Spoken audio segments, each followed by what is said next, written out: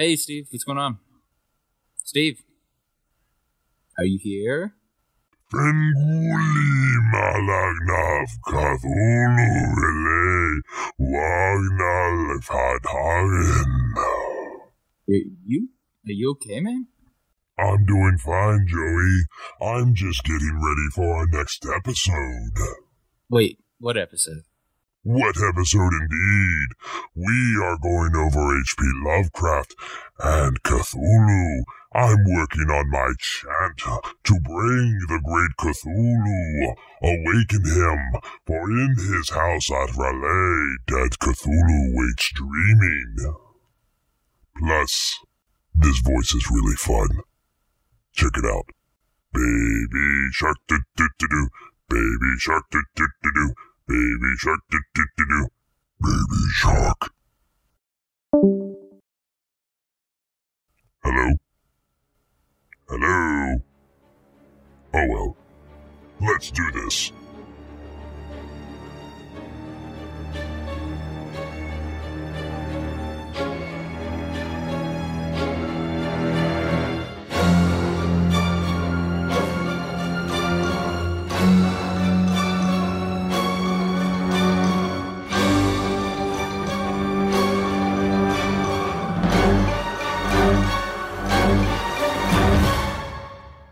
Welcome to another episode of Dads with Nerdy Ambitions. I'm your host, Steve Pugh. And I'm Joe, and just like Lovecraft, I've been trolling Fred Jackson for years. That's good. That's good. I like that one. I like that.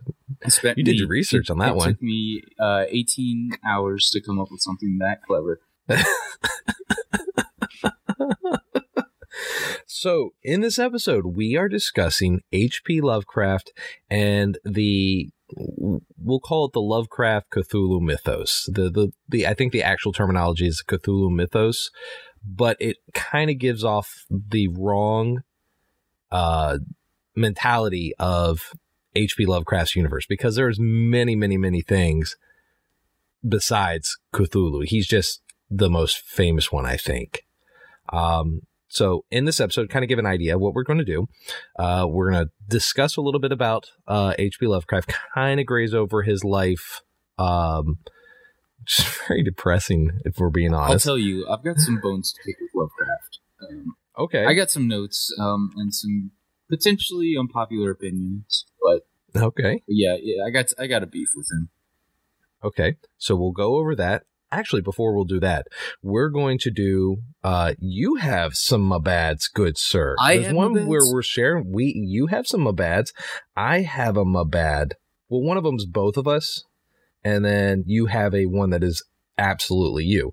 So we'll do those first, and then we'll go over H.P. Lovecraft, and then we'll kind of go into the questions while also talking about, more of the Cthulhu mythos universe, and then we'll go into the games and kind of wrap up with a couple of more questions. I have about 5 or 6 right here. I don't know how many of them we'll actually be able to get into, but I think we're going to graze over most of them as we go along. So starting off, as we did in episode 2, we're starting off with the mabads. So Joey, this one is going to be you and I. So in the Dungeons and Dragons episodes, we were discussing halflings and hobbits and what they actually are. So you said halflings are their own race. You're partially true. Halflings and hobbits. When you think of halflings as a hobbit, they are their own race. In the Tolkien universe, hobbits are a race which are based off of the halflings.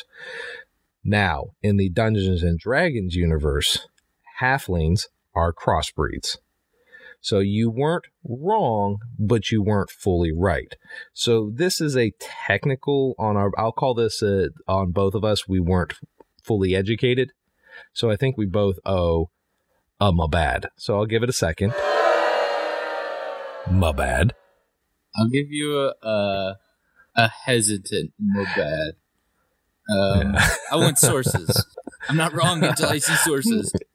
I will bring you the sources. I did. I went and looked this up. No, I'll give my first Mobad. Yeah, that's a bummer. So here is your official true Mobad. So when you were talking about evil dwarves, you couldn't get the name right for nothing. It's Duergars. Oh, listen, man, I preference that. I'm not saying Mobad. I preference that with... Oh, no. What you could have done to save your butt, though, you could have said Grey Dwarves. Oh, I didn't know Grey Dwarves was a term. Grey Dwarves is a term for evil dwarves. I refuse to. For the sake of this segment, all right, Mobad, but I just want you to know I prefaced that. I didn't know how to pronounce it. You did preference it. However, because this D&D was your cup of tea, and you didn't know that. Now, there's only this disclaimer here. Joey has a handful, and I think Tolkien, The Hobbit, and I guess I know this is the same person, but The Hobbit, Lord of the Rings, Dungeons and Dragons, and Cloverfield. I think those are your areas. Final Fantasy. That's pretty much Final Fantasy. Yeah. Well, like I said, a handful. Final Fantasies. 6, 7, and 10 is pretty much all I've got. But that's for another video. Yeah. Yes. So those are your areas, and you failed.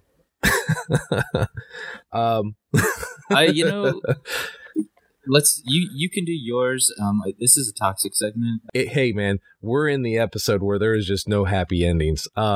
So let's get, with that note, let's get into the life of H.P. Lovecraft here. So he was born and died both in Providence, Rhode Island. He was born August 20th, 1890. Sorry. He died March 15th, 1937. He was only 47 years old, if I did my math right.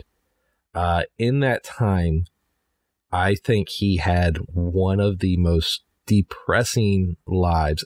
I would argue the most depressing life of any artist that I have the knowledge of. Like, I was thinking about it, and I did. I tried to think. I'm like, who could have had it worse?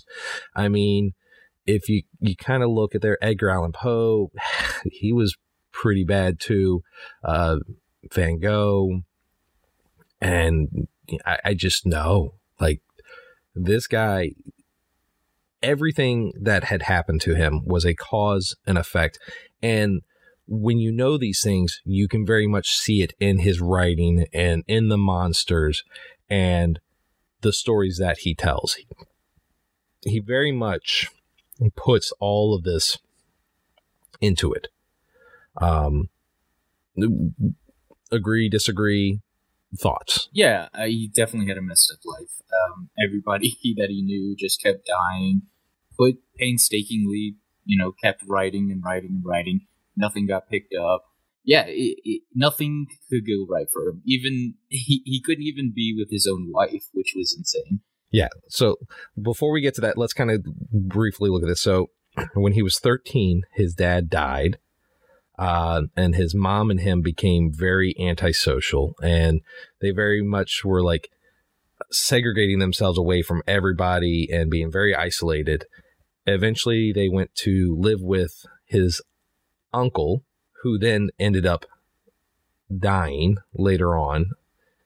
And his mom ended up going insane, and he just, it made him worse off. Fast forward a little bit later, he ends up getting married to this lovely lady who owns her own hat store, and he's writing, and they're in New York City. They moved out of Providence and were in New York City, and then like her store collapsed, or it quit selling. She had to move away, and they were still trying to be with each other, and he ended up living in a not so nice area. So yeah, his wife moved away. I think she was in Ohio. And then from there, he was, living in the slums and just still writing, still pursuing. He couldn't handle it anymore. And he reached out to his aunts, who just happened to not be the most pleasant of people. They lived in Rhode Island, and they pretty much told him, yeah, we'll help you out. We'll take care of you, but you can never see your wife ever again. And he agreed to it because he just couldn't handle where he was living. Then he goes and lives with his aunts, and he's writing more back in Providence, Rhode Island. And fast forward a little bit, and one of the aunts dies, and then him and his one aunt end up living in poverty, where she eventually passes away, and he ends up getting cancer and die. And he was so isolated and so antisocial, it ended up getting worse and worse and was not treatable. Right. And passes away at the age of 47. Yeah. Now, he never really saw any of his work go in. Yeah, go ahead. You should say he chose, because he was so antisocial, he did choose not to go see a doctor until it got unbearable. And I believe, because he didn't know it was cancer at the time, but he referred to it as like the fear or something like that, like this pain that was inside of him.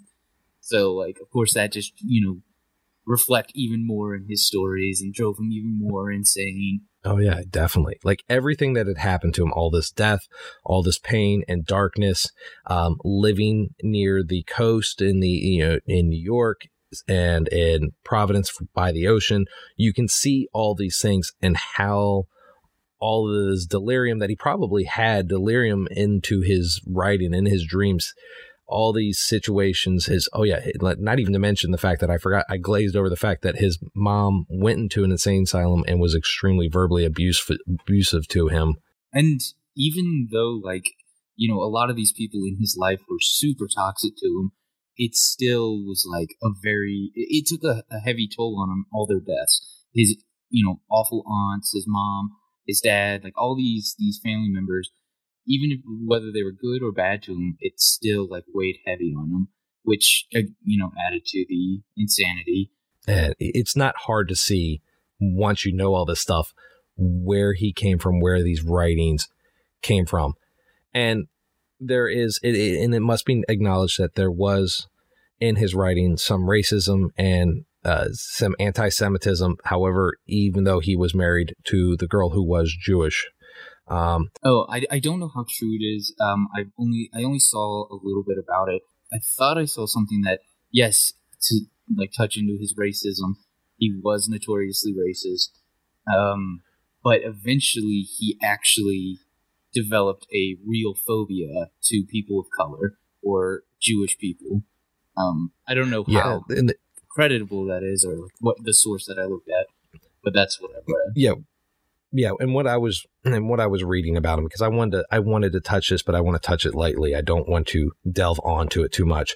But it was, from what I could understand, it was the time and age and where he lived in, and the experience he'd had, and the mental issues, and the social anxiety or lack thereof, any social upbringing whatsoever, all took into a factor and affected his mentality and his thought process of people of all races and religions. And so that has to be kind of taken into factor a little bit.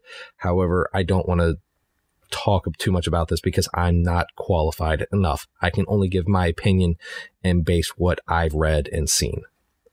But there's no doubt about it. This guy had a horrible life, a very dark life. He didn't really get to see any of the money like many artists that we take for granted, classical artists, Van Gogh, I'll go into that, where they just, they didn't see the money, they didn't see the profits. However, a friend of his ended up making Arkham House, which is Arkham is where most of the stories of Cthulhu and the Dagon and not Mountain of Madness, but I want to say not the Dunwich Horror, Color of Space. I think a lot of these take place in that vicinity of Arkham. So knowing all that, he didn't get to see these the profits, but his friend who helped write some of these stories and created a company called Arkham House, and which is where all that stuff is based out of.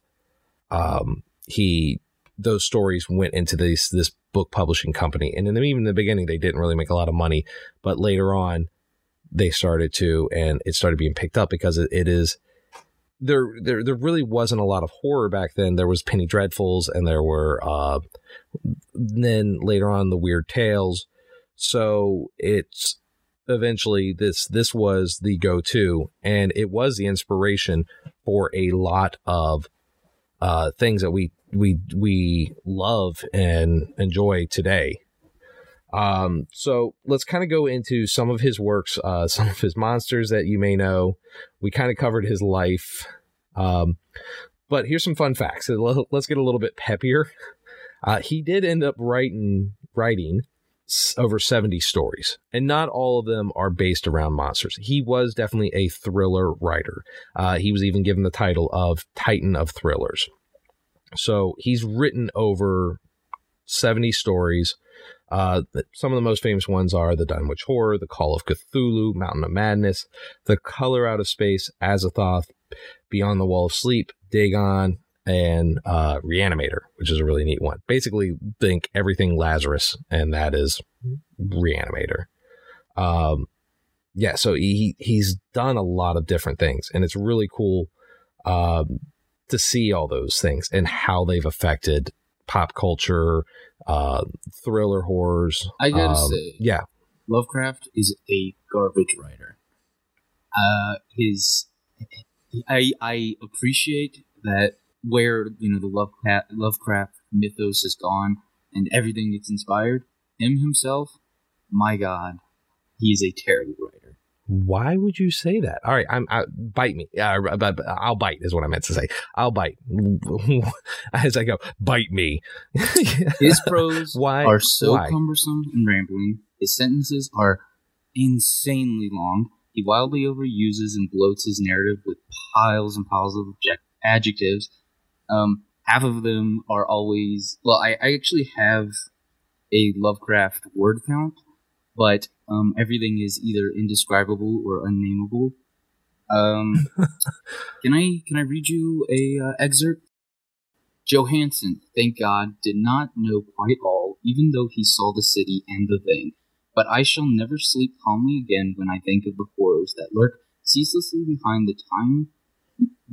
life in time and in space, and of those unhallowed blasphemies from elder stars which dream beneath the sea, known and favored by a nightmare cult, ready and eager to lose them on the world whenever another earthquake shall heave their monstrous stone city again to the sun and air.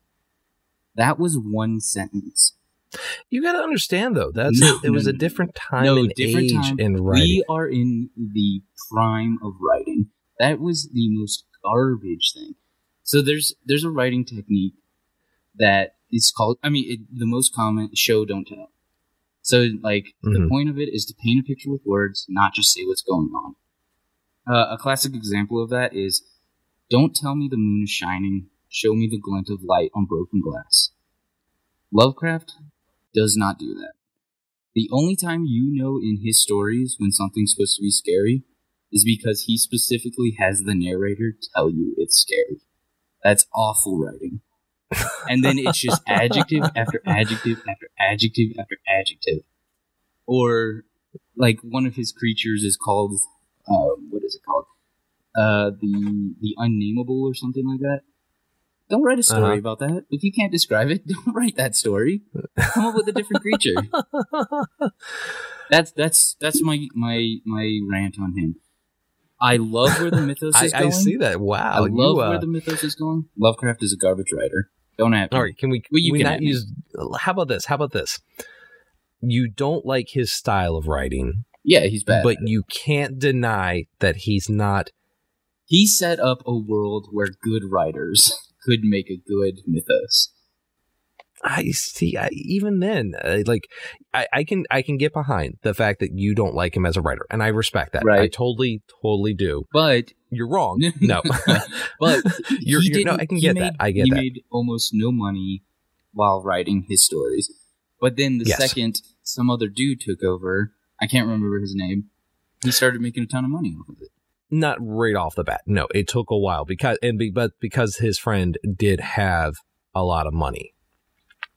He was able to keep Arkham House going. But eventually it caught on, and the popular stories are... I'm sure there are people who have read all of Lovecraft's stuff. And there's a whole group, in fact, called the H.P. Lovecraft Historical Society. They actually are almost I think they are considered a live action role playing group, which is another subject we'll get into. It's called LARPing, which I'm sure you're familiar with, but are just our listeners. We will talk about that in another episode. But yes, they are very in depth with his works, and they even do pretty much all the audios. So I know there's other groups out there that do them, but they do all the audibles for them. But I get what you're saying. I really, really do. And I respect that you don't like him as a writer. And I can understand where you're saying he set up the universe. Yes, he did set up the universe. And yes, he didn't make the money he could have. However, I would argue he chose not to make the money because there were opportunities he didn't want to be a ghostwriter. There was a chance, actually, I think he was a ghostwriter for Harry Houdini. Right, but I'm pretty sure he hated ghostwriting. I thought he did. He absolutely hated it. He turned it down to make him money in order to continue his writing. I think it was his style of writing back then, the type of writing. He was good at setting up a universe. He was good at setting up he was good at setting up the big bad evil guys. I think he's great at world building. I mean, it's an amazing everything. There's so much crap in this universe, and that's amazing. He is not good at telling or actually defining it. I think, and I think that's what makes this such a niche culture, a fandom. You know, this is, you either really like his writing or you hate it. And I think this is interesting because I think this is the first time you and I have found a fandom subject that both of us couldn't get at least some, I feel like you're getting, I would say 50% behind because of the other mythos and the other stuff that's out there. Like I said, I don't like Lovecraft's writing. Yes. I like the world that he's built. I respect that. Okay. I can, like I said, totally get that. And now I can dive full into it because I enjoy his writing. I like it. I in my mind, the reason I think I can process it and I can take how he's describing things is because back then I take it into the 1920s, the 1930s when most stuff was done on a radio, and he's almost influenced by radio television writing where you're hearing stuff on the radio. And so he's trying to describe it where it could be read. I think that's how that's affected and influenced maybe his writing. And think of War of the Worlds, it kind of comes off like that style. Well, I reference or equate it to, you were telling me a story about some writer who spent an hour describing a chair. Oh, yeah, Guy Haley. Yeah, it was a lamp. So, yeah. I would equate what H.P. Lovecraft does to that. If he wants to talk about, there's a altar in the middle of the room, let me tell you 50 different ways how scary it is. Chapter 1, The Altar. It's all one sentence. It is 400 pages long. And he will use the entire dictionary and thesaurus. Okay. All right. I get it. You really don't like his writing. That's my rant. Other than that, okay. Now that you've scared away half of our listeners with your tangent on about how you don't like him, let's talk about some of the monsters and his thing. So you definitely did your research on it. I will not be able to pronounce a single one except for Cthulhu. Oh, except for the Idiot God. I can say that one pretty well. The Idiot God. Oh yeah. So let's look at he made a ton, and then there's a ton in his universe. So Cthulhu is definitely by far the most popular. And you know what?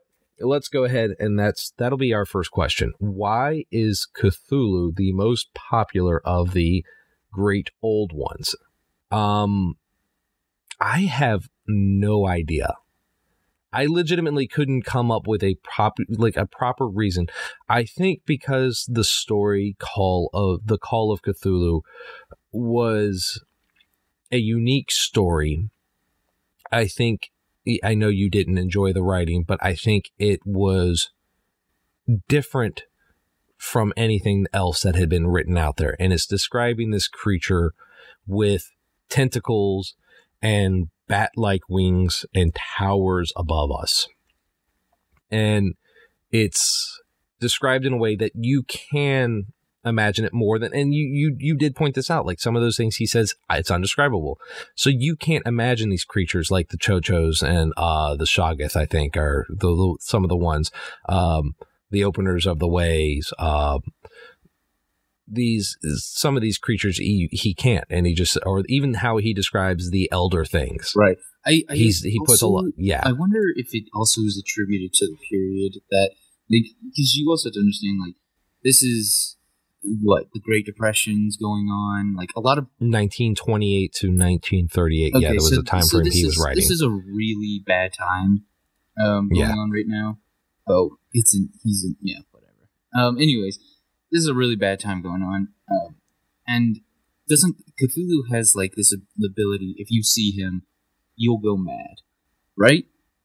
Yeah. Okay, so this is... Well, any of the gods, yes, so to look upon them is to... Well, pretty much any of them, yes, is to cause you madness because they don't fit our logic. Our brains can't comprehend them, and we kind of derp. Right. That's a really... That's something you can, imagine. Like, okay, giant squid monster, that's a little, like, okay, whatever. I can imagine it, but it's not that scary. But, like, something that's very real, like... This is also a time where people don't really understand mental illness, so this I wonder if like this maddening effect just hit a little too home for some of these people. It could have. That's unfortunately there's not many people around that still around from that time frame. That would be and I like that about this because the thriller in his stories and the thrillers of these monsters is not so much that the fact that they can tear you from limb to limb, that these creatures lurk in the darkness like you have in modern day monsters. It is the mental effects these things can have on you. And that's what appeals to me more is you have these bizarre, like, just out of nowhere creatures and how he describes them. How people have gone on, even not just him alone, but so moving past him, but just the entire mythos of these creatures, how they are just presented and birthed into this world. They're unique. There's no other, the only other creatures, and even then they have some influence from H.P. Lovecraft and the Cthulhu mythos, are the xenomorph aliens. Like, they are something so unique that's, lack of a better word, alien, and I there. I do believe, like, a lot of them are referenced as aliens. Mm-hmm, yeah. Yes. So, and that was another subject that he takes things that he takes the unknown, and he took the fear of the unknown and he utilized that because nobody had really been out in space at this time. You just knew that what you knew from what scientists could see, and that was that. There was no what is out there. And that did make it scary. Like, there's an Azathoth, this creature that is the doomsday of the universe. That is like pretty much everything on here is a doomsday creature. However, this is the one that even the doomsday creatures fear because he's the one that kills the great old ones. Oh, there's something that Cthulhu's afraid of? Oh, man. And he's the one that's going to make me go insane just by looking at him. Cool. So it's unique and it's neat. And that's why I like these creatures, because you even have the lackeys, the messengers, Gnarl Hotep, elder things, which were creatures that they're like one of the few creatures in his stories that aren't necessarily the baddest or meanest. There's even in Mountain Madness, there's these ginormous prehistoric looking penguins that made me laugh. I like the Mountain of Madness. I know you have your issues, but that one's fun if you can actually get into it. So why, and we kind of covered this, but I'm going to keep it going. Why is there such a huge following for Lovecraft mythos? I think it really goes back to it's so different. It's so unique. It is a niche. Like, you really do. You either like it or you don't. Right. I think and another appeal, there is a thin. Yeah, go ahead. Oh, I think another appeal of it is just how vast it is. It is. Yeah, there's so much going on. So if you don't like things like that, where there's an endless amount of lore and 1,000 different like creatures, you're probably not going to be too into it. But if you suck up lore and you crave like deep stories, then you're going to love this. So yeah. Let's put the story, the book aside. So let's say you're not into the book of H.P. Lovecraft's work and the Cthulhu mythos. There's so much more. And this is another one of those subjects like Dungeons and Dragons that has been around for a long, long time, even longer. So it's been able to ferment and just broaden into a much more spectacular universe. You have games like, this is legitimately how I got into it, because I'd heard of Cthulhu and I'd heard of, this apocalyptic universe, and I'd seen the cartoons like in The Simpsons and South Park. Yeah. And yes, and I've seen it in so many different things. And I was like, yeah. But I got into it through the game Cthulhu Wars, which is a tabletop game, and we'll get into that in just a second. But yeah, that's how I got into it, was through this, was Cthulhu Wars. And on the back of the cards about each monster that I'm playing, or each, basically cult following, because you play as a cult leader following a specific cult monster, whether it's Chocho, Shub-Niggurath, Nyarlathotep, Hastur, Cthulhu, Azathoth. I think actually he's an independent. But you can learn a little bit about it. And if you win as the cult, you get to see what happens to the world. You get to play... Spoiler alerts, it's never good. I don't know how to pronounce it. Chognar Fong? Is that one you said? The elephant guy? No. He's actually in... he is in the game. He is. He's an independent god. Cool, yeah. Cthulhu's out. This guy's in for me. Oh, is he? I actually have the model of him. Oh, he's dope. He's just this jacked elephant cool. Covered in spikes. Yeah, no, he's actually, I think my favorite is Hastur and the King in Yellow. Those are my favorite, and they're basically like Egyptian-y mummy kind of stuff. But Hastur's really not. He's like he is. Like, Google it if you get a sec. Like, he's like a tentacly looking monster, but Call of Cthulhu or Cthulhu Wars, you have him in there. So, but that's getting a little bit further. So, but there's so much different stuff. And here's kind of the parenting question. When is it appropriate, and what age is it appropriate to let your children into the Cthulhu mythos?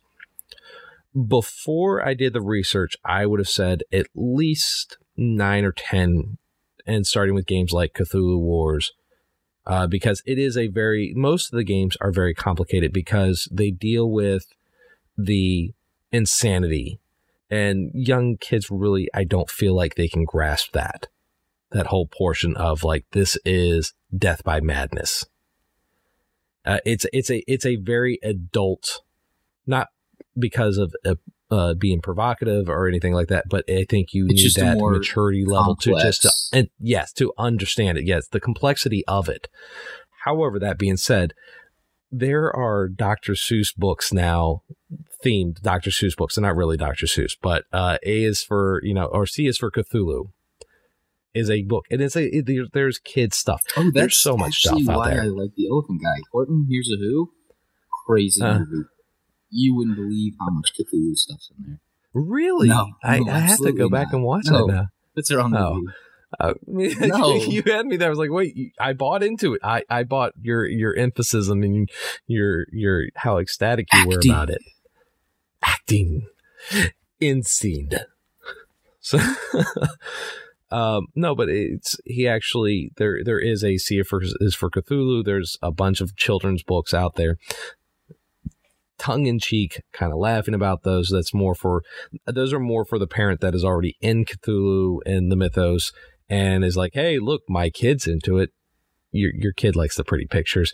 So on that note, I would probably say at a light minimum level, 10 years old. And that's just grasping the game of like maybe Cthulhu Wars, because it is a very simple game to get into and very easy to play, but it can get overly complex later on. If you're looking at RPGs, which is Call of Cthulhu, if you're looking at reading the encyclopedias, the books and stuff, teenage years is probably your best bet. And for me, I'd have to say 6. Read it as a bedtime story. Read it as a bedtime story? Here, let me explain the Mountain of Madness, the Call of Cthulhu. Really? You should dress up too. Like, get like really slimy. One of the cultists. Really whatever. You want to be Cthulhu, you want to be a cultist. Really do a production. Yeah, there we go. Let's read the Beyond the Wall of Sleep as I tuck you into bed. Parenting point of, I probably would say, definitely a teenager and up game, with the exception of maybe Cthulhu Wars. All right. So let's go ahead and let's take a break right here because we have been going for a little bit, and we'll take a break and we'll come back. We'll look at a little bit more and kind of go what has been influenced by the Cthulhu universe.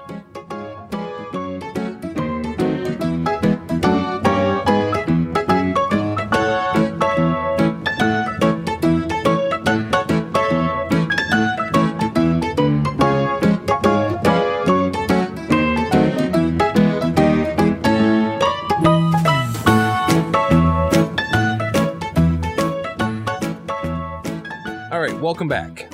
So great first start. A little depressing, a little dark in the beginning. So, but that's okay because we're done over the grim darkness of H.P. Lovecraft to an extent. We're not going to get you guys all depressed and sad anymore. Insert happy music right here. All right. Happy music. So let's go ahead and let's go to our next question. And it's kind of funny. My next two questions are literally about what things I wanted to discuss, and I've been mentioning them. The first one is, what is Call of Cthulhu? So Call of Cthulhu, do you actually know anything about it, Joey? I'm not too familiar with it. Okay. So Call of Cthulhu is the RPG version of the Cthulhu mythos, and it's essentially, think of it on the same concept as Dungeons and Dragons, but not so much focusing on, defeating the big bad evil guy and, saving your wounds and leveling up. It's more about keeping your sanity throughout it. There's a lot of the Cthulhu H.P. Lovecraft universe, it's very grim dark. It really is. Even in the role-playing games. It's more of a noir crime-solving style game that typically takes place in the 1920s, 1930s. However, it can take place in any time frame, even up to modern time. They have a lot broader spectrum of jobs. So I actually created a character, and guess what his profession was? Well, it's probably something good. So I was a sailor. Oh, of course. I was a naval sailor. I was going to go with clown, but sailor. Oh, okay. Yes. I was so I made him a clown. Oh my God, you got me. That's going to be the next. My bad. I'm not a clown. I never was a clown. My bad. But I made a character, and he was a sailor, and that actually has some cause and effect, and actually can affect my sanity, because I've seen a lot of stuff in the Navy. My guy goes, I can handle a little bit more craziness. Like, I see heads floating. My guy goes, yeah, no, that seems legit. I'm okay with that. Where somebody might be like shaking back and forth in the corner. So it's kind of cool. It's a little more in depth on the fluff style, if you will. If you kind of get what I'm throwing here, like the whole personality and traits, they have more of an effect. It's actually essential. Gotcha. So information. Building the role playing aspect of it actually comes into play. Yes, it is definitely more role playing in the game than so much as a RPG. So it's neat. It's very different. And your big bads are a lot harder and almost impossible. So it comes down to, can you come out of this, not sucking your thumb and, shaking back and forth? It would be, not to go back to D&D because we've already done enough on that, but it would be interesting if you could, kind of mix those two concepts of like... They are. They actually are. Yes, we do. And I can't believe you don't remember. They have it's not so much the sanity part, but Cthulhu Mythos is a 5th edition unofficial expansion. I meant specifically about like implementing this sanity mechanic. Oh yeah, that would be neat. And as a DM, it's something you could do. But again, beating a horse we've already done. So yes, it is. It's neat. It's very different. It's much more on the acting, improv, role-playing style than it is an actual game. And not terrible. It does take long. It does take some long time playing some of the games. But I feel like it's like any other RPG. Right. I feel like that just kind of, it goes hand in hand with any kind of game like that. You're expected to put in at least a couple hours. Oh, yeah. No, definitely. This is one of those ones, though, I would say make sure your players are very much educated on how to play the game. This is not like I wouldn't say you'd be able to jump in with D&D, but you can jump in a lot easier into D&D than you can this. Now, Call of Cthulhu does have a, essentials pre-built campaign kit that you can get. However, you do need to read a lot more. I will say this, though, is where it's different from D&D, you can use a lot more props. So you can use maps, you can use all the stuff. It becomes a lot more immersive on the role-playing side, like almost not even so much role-playing, but live-action role-playing. So it is definitely on the LARP side. So that's what LARP stands for our listeners, live-action role-playing. So it is a lot more. It is that fine line zone between LARP and D&D is what I would say. Because you can use maps, you can use all this like actual physical stuff, and it's kind of neat that way. Some people like to actually implement actual problem-solving puzzles that you have to solve or something happens to your character. It's neat. It's different. I played it a couple times, but not necessarily my cup of tea.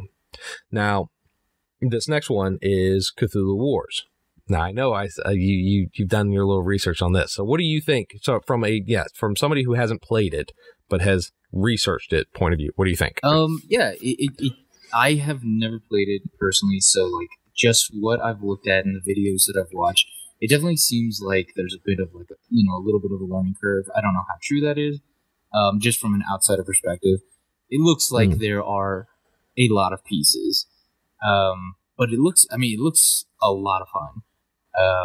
I'm trying to think of something to compare it to. The only things I could think of, what games I would reference it similar to, would maybe be Risk. Oh, okay, yeah. Yeah, except with monsters. With monsters and much bigger pieces. It has some of the similarities, as I stutter over here, mess up this word.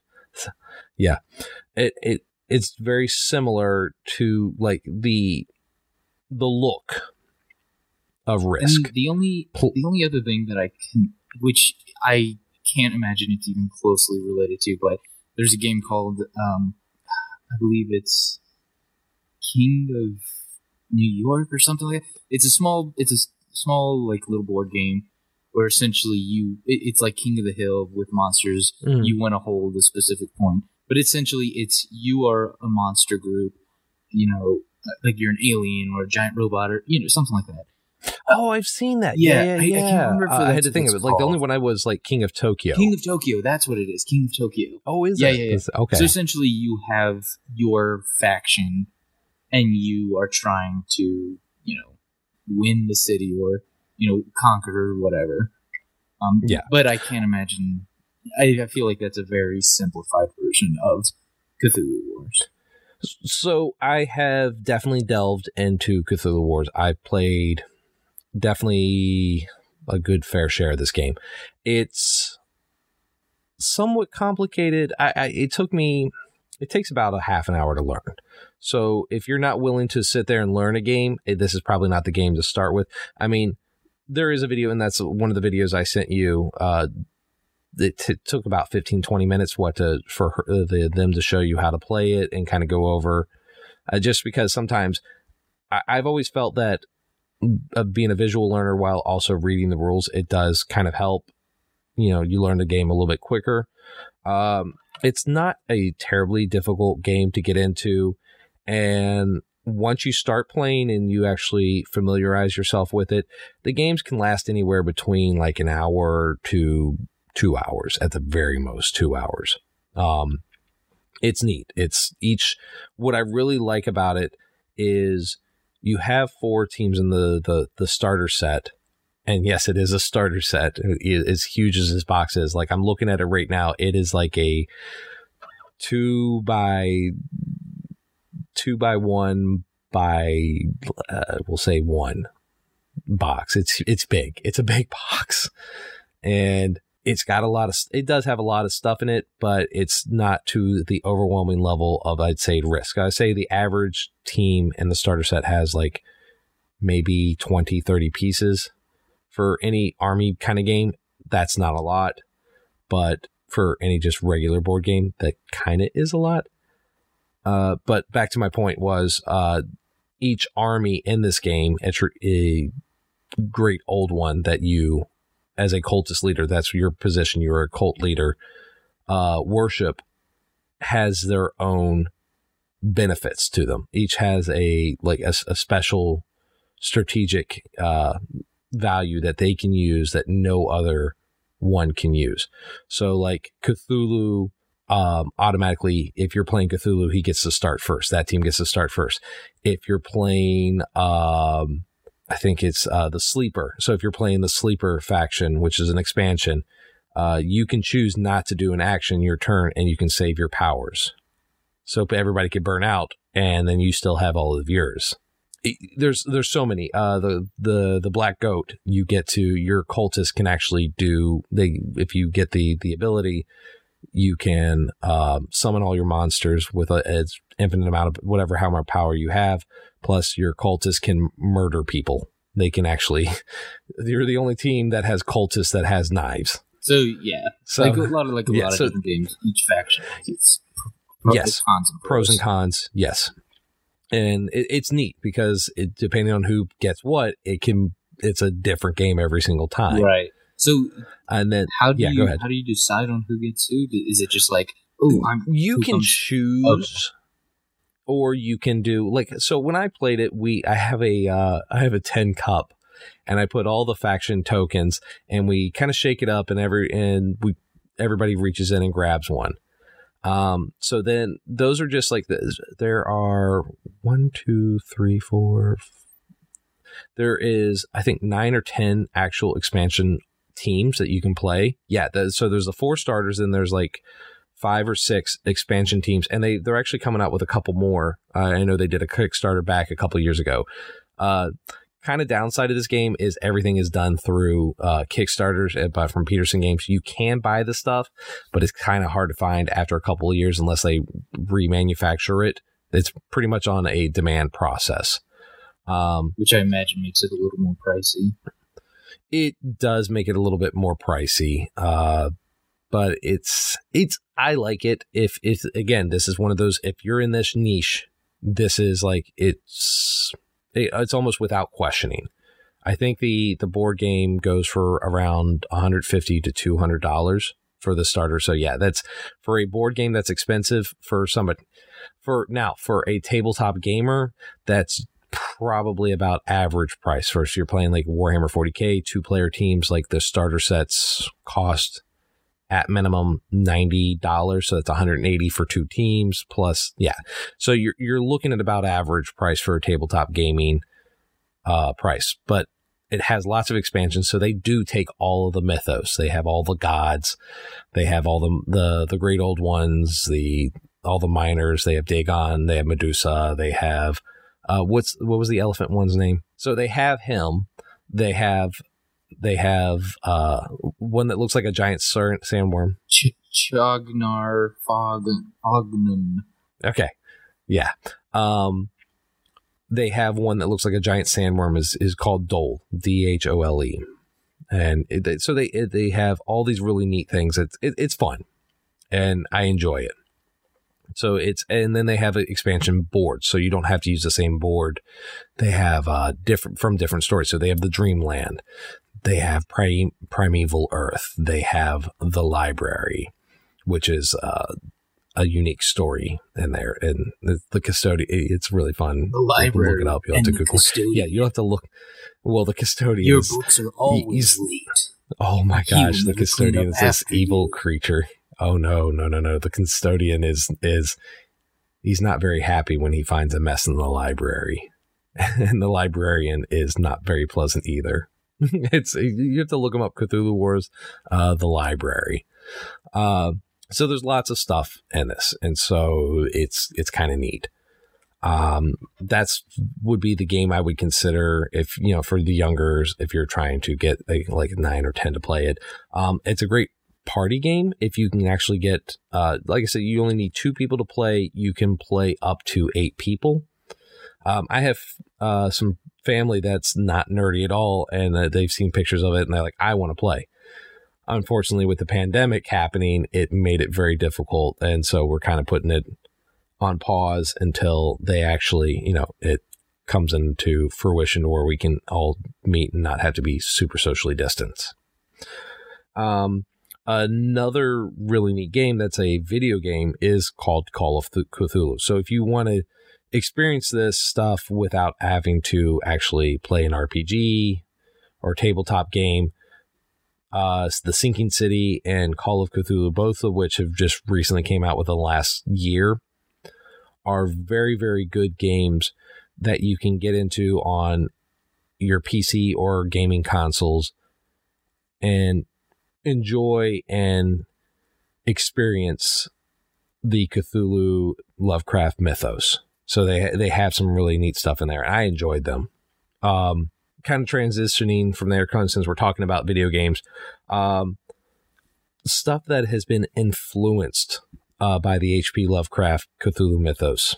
Pretty much every thriller, movie, game, just story has some roots in the mythos, the Cthulhu mythos. Mm-hmm.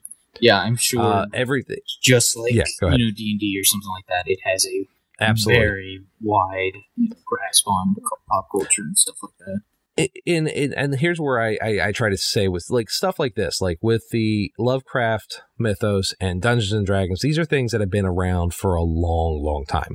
Like literally 1928, which is almost 100 years now. You think about it. So it's 2020, almost 2021. This stuff started in 1928. So it's almost got a century of roots into, our pop culture and our entertainment world. Dungeons and Dragons was 1974.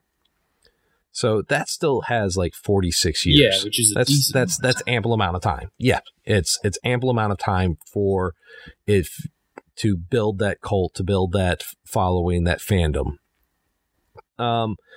It's everything from Stephen King, the writers like Stephen King and Michael Crichton. Both Stephen King actually said the book Carrie was inspired by him reading H.P. Lovecraft work. So he took that insanity, he took that alternative thriller ideology and turned it into this amazing book. The movies Ghostbusters were inspired by, which that one threw me off. I was like, oh, wow, I didn't ever think. But now that you go back and then you look and they say, or they ask, are you a god? And they say, who is this? And she goes, Zul. There is no Dana, only Zul.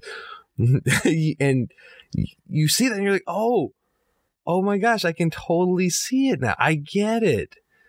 And thinking of the Stay Puft Marshmallow Man as a great old one. The mythos. Yeah, that's crazy too.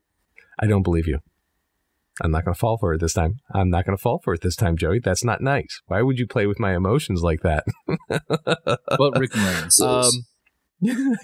Rick Moranis says? Okay, I believe you now. Ridley Scott, who has done every kind of movie you could possibly imagine. Has inspiration, has ties into that. Steven Spielberg has said he's utilized these kind of ideologies. So it's not hard to see how this stuff hasn't inspired the works. And one of our favorite games that you and I grew up playing, Eternal Darkness. That's such a good game. That's Cthulhu based? Was completely inspired by the Cthulhu mythos. It's such a good game. It's such a great game. For those who aren't familiar with it, it is quite literally the concept of insanity in a game. It did a lot of things that no other video game did. It messed with the players.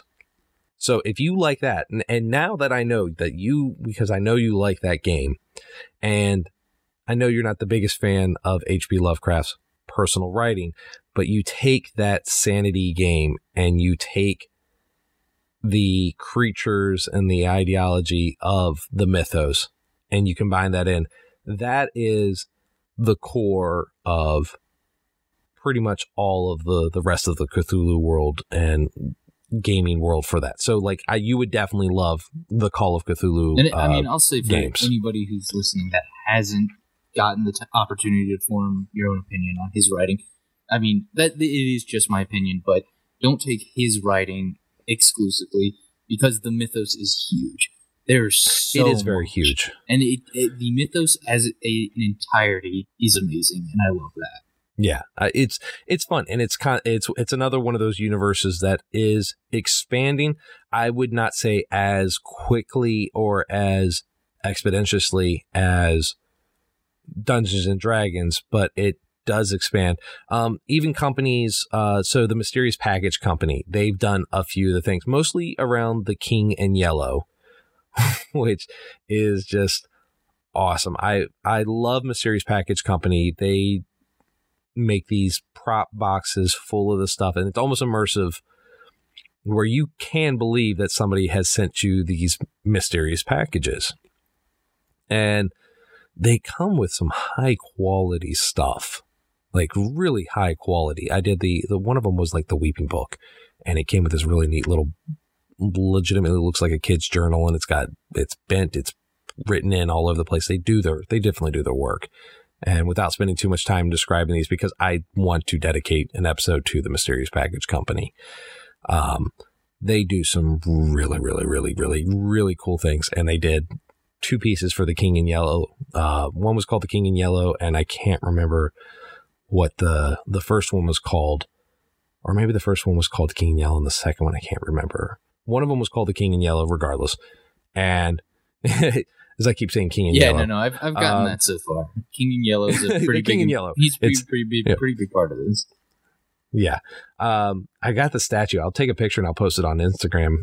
And he's just sitting. This menacing, like faceless creature is sitting on a stone chair, and it's daunting. It's daunting looking, and it looks like an ancient artifact. So I really do. I really do like it, and I'm like looking over at it and admiring it.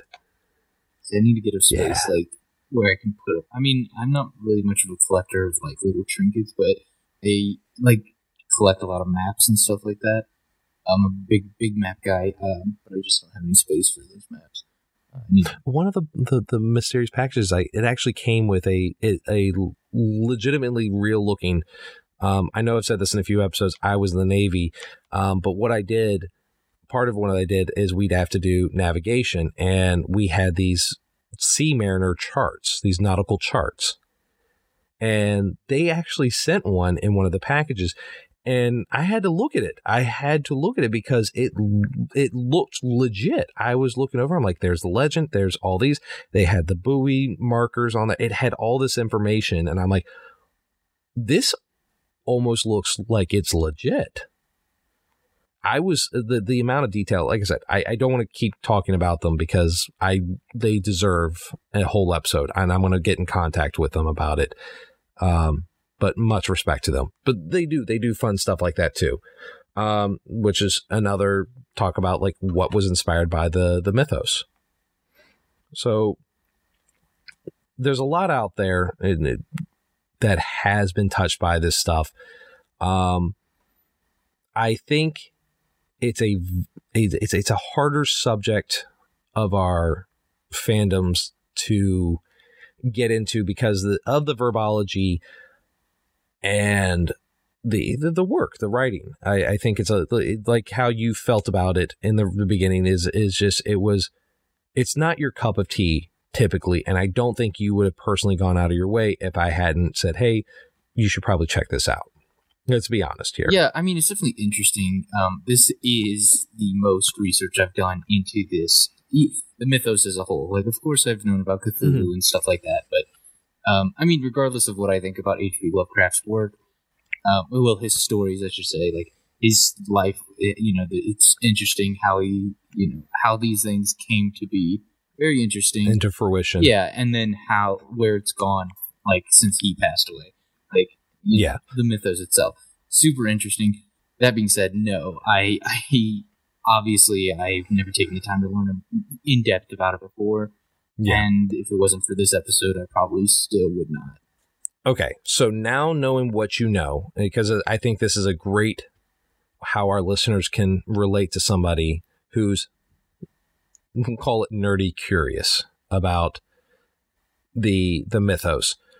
Knowing what you know now, knowing the research that you've done and how we've talked about stuff, how much more likely or less likely are you to personally look into and engage in the mythos? Yeah, no, I mean, I'm not going to dedicate my life to it, but definitely, now that I'm going to go pick up a GameCube and Eternal Darkness again, of course.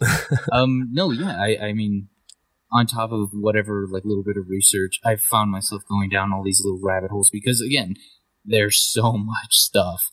So, lore is very much my stuff. Like, I love deep lore.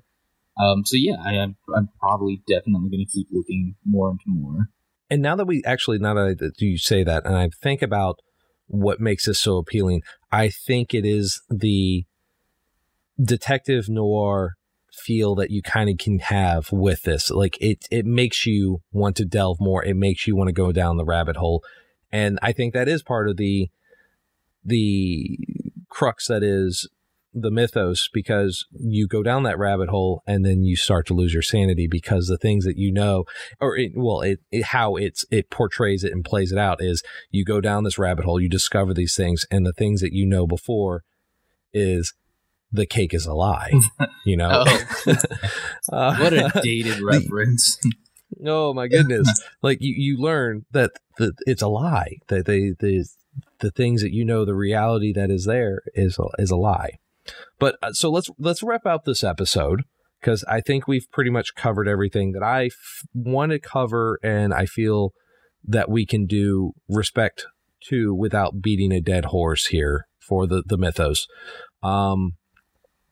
Final thoughts really is this is a niche fandom. It really is a niche fandom, and that you either do like it or you don't.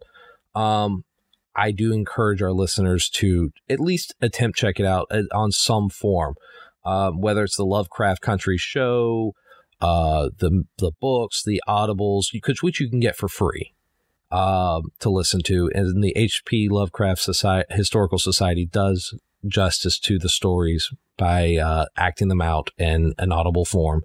If you're looking at a game, look at Cthulhu Wars, Call of Cthulhu, I would recommend for our D&D players, our more seasoned, veteran RPG players.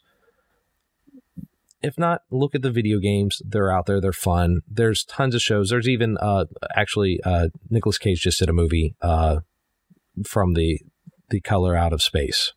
So there's lots of things out there. Give it a shot. See if it's something you'd be into. If not, you've at least got to dabble, and congratulations, you got to keep your sanity. Joe, final thoughts. Yeah, follow us on Instagram at DNA Pod and on Twitter at NerdDNAPod. And if you'd be so inclined, follow me on Instagram as well. It's _Joe Pugh _. And as always, please, please, please like, rate, review, follow. Give us a good rating. Yes, 5 stars on Apple. We definitely need all the feedback. Let us know what you think, what you want to hear next. Yeah, if you got any questions, definitely submit them. Do you know what we're doing for the next episode? I do, and this one is going to be one you're really going to be into. I'm really excited about. And here's what I'm going to do. This is a great point, too. Before I say what we're going to do, there will be spoilers in our next podcast, and I will announce that and give a nice little 10-second countdown to forewarn our listeners. But we are going to be discussing, you ready for this? I'm ready. The Mandalorian. Oh, yes. Season 2. Season 2. So we'll delve a little bit about season 1. We'll delve into the latest episodes of season 2, and talk a little bit about everything that goes in with the Mandalorian lore, Star Wars. And depending on how well this goes out with the Mandalorian, we may just jump into Star Wars right after that. Yeah, we'll think about that one. That one's still up in the air. But yes, our next episode is going to be The Mandalorian. So Jojo, you better make sure you do your research on that one. All right. So on that note, let's go ahead and end it here. As always, I'm Steve. And I'm Joe. May the blind idiot God be with you. Ooh.